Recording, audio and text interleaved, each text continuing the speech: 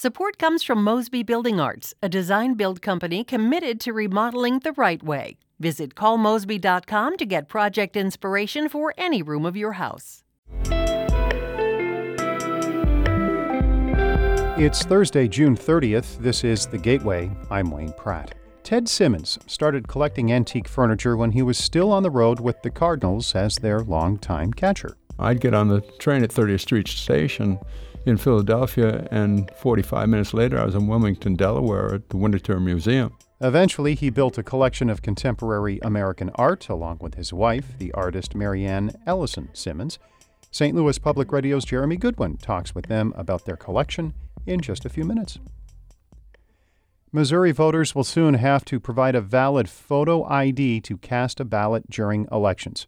As St. Louis Public Radio's Sarah Kellogg reports, the requirement is part of a sweeping elections bill signed by Governor Mike Parson. Under the law, acceptable photo identification includes a non-expired Missouri driver's license or state ID, as well as other non-expired state or United States issued documents such as a passport. The legislation contains a multitude of other changes to the state's election laws. It gives the Secretary of State the authority to audit voter rolls. It also allows for 2 weeks of no-excuse absentee in-person voting before an election.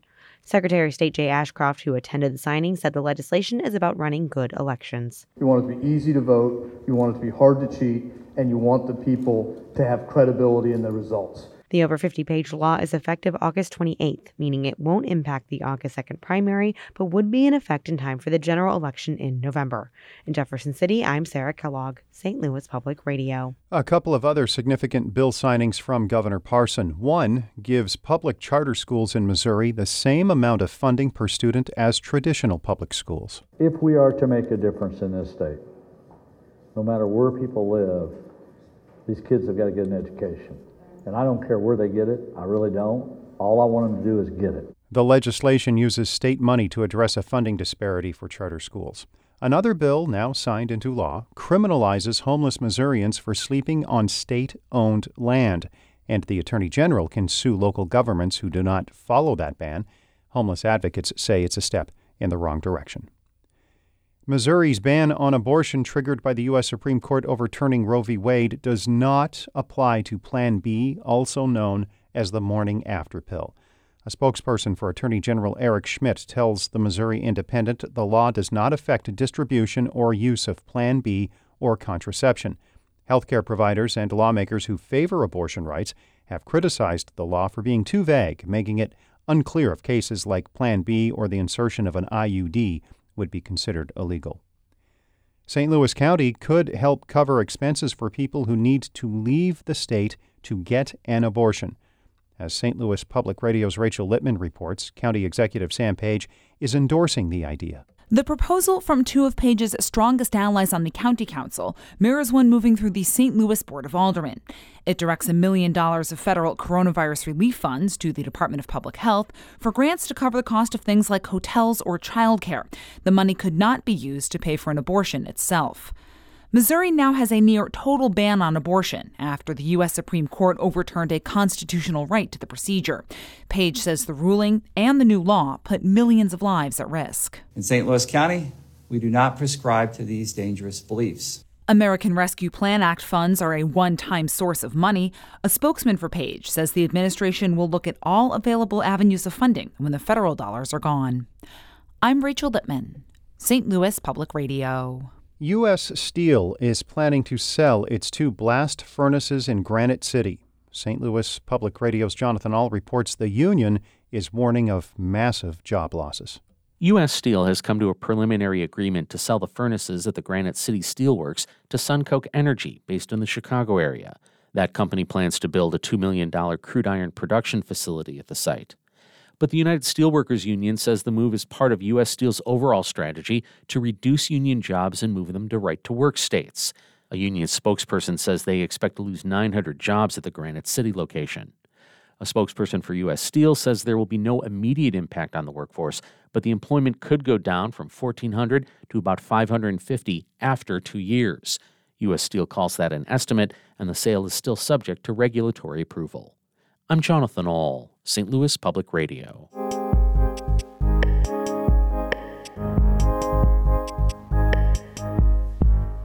A new exhibition at St. Louis Art Museum showcases the contemporary collection of Ted and Maryanne Ellison Simmons. The former St. Louis Cardinals switch-hitting catcher was inducted into the Baseball Hall of Fame last year. She is a fine art printmaker and founder of Wildwood Press. The show includes prints, sculpture, and work commenting on social issues.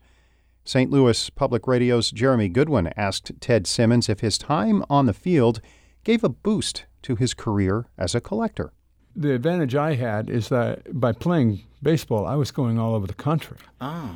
I'd be playing a game in Philadelphia that night, for instance, and, I'd get on the train at 30th Street Station in Philadelphia, and, 45 minutes later, I was in Wilmington, Delaware at the Winterthur Museum. I could do the same thing in Boston, New York City, all these great places with all the great museums and all the great work. Baseball gave me the luxury of going in the day and playing in the night.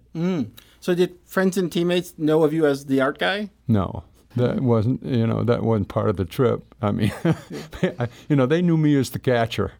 And, when you're focused on, night after night of Major League Baseball pursuing world championships, it's tough enough to just keep that organized with players. They like you in context, and getting out of context can be a little rough on folks sometimes. And the public's pretty much like that, too. When they run into me, they want to see me as Ted Simmons, a Hall of Fame player, and that's pretty much how they like it. To inundate them with this, it takes a while.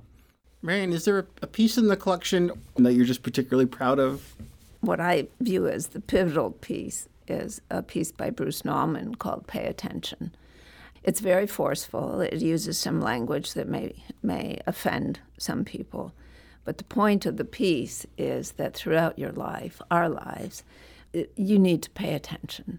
And over the 52 years we've been married and the other 5 years that we were together before that, we've seen the Cold War in Vietnam and the rise of LGBTQ plus issues and the civil rights issue and feminism, all of it. Everything. And as we have recently learned, it's really important to pay attention to what's going on and what's coming down the road and what you can do about it. And that piece includes the words pay attention that we're seeing as if on the other side of a surface that it's written on. Yes. And the thing that strikes me about that is the idea that by the time you see those words, you're already inside in some sense. Yes. You're not looking in at those words. You're already there. Right. And this is as close as I think he ever got to being straightforward, and yet the words are all backwards. The show is called Catching the Moment, so they're making no bones about the fact that a lot of people in this area know you, Ted, for your on-field work, and not so much your creative partnership with Maryanne. For people who don't know about this whole side of your life, who are familiar with you from the field and come to the show, I guess they're getting caught up on what else you've been up to all this time. This is another side of me and my wife's life together. This coming out, more or less, in the art world is not planned, wasn't sought out, but Slam heard about our collecting and approached us and essentially has made this happen. Well, considering how personal that is, what does it mean to you now to be able to tell someone to walk into St. Louis Art Museum and see a chunk of this collection? What is that like for you? Lucky boy, yeah. Lucky girl. Not everybody gets to do this. We know the impact it's going to have, and we know what it means to us. We're lucky as we can be. When the museum approached us and asked us if we would consider doing this, it doesn't seem like it was a hard choice now, but at the time, this was a life's work. To leave this work in one of the great institutions in this country is a real privilege for us.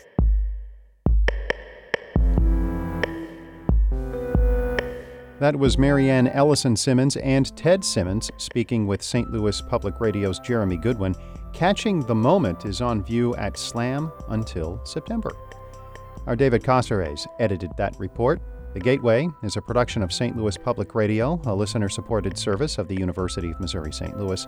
Music by Ryan McNeely of Adult Fur. I'm Wayne Pratt. Have a great day. Support comes from Mosby Building Arts, a design-build company committed to remodeling the right way. Visit callmosby.com to get project inspiration for any room of your house.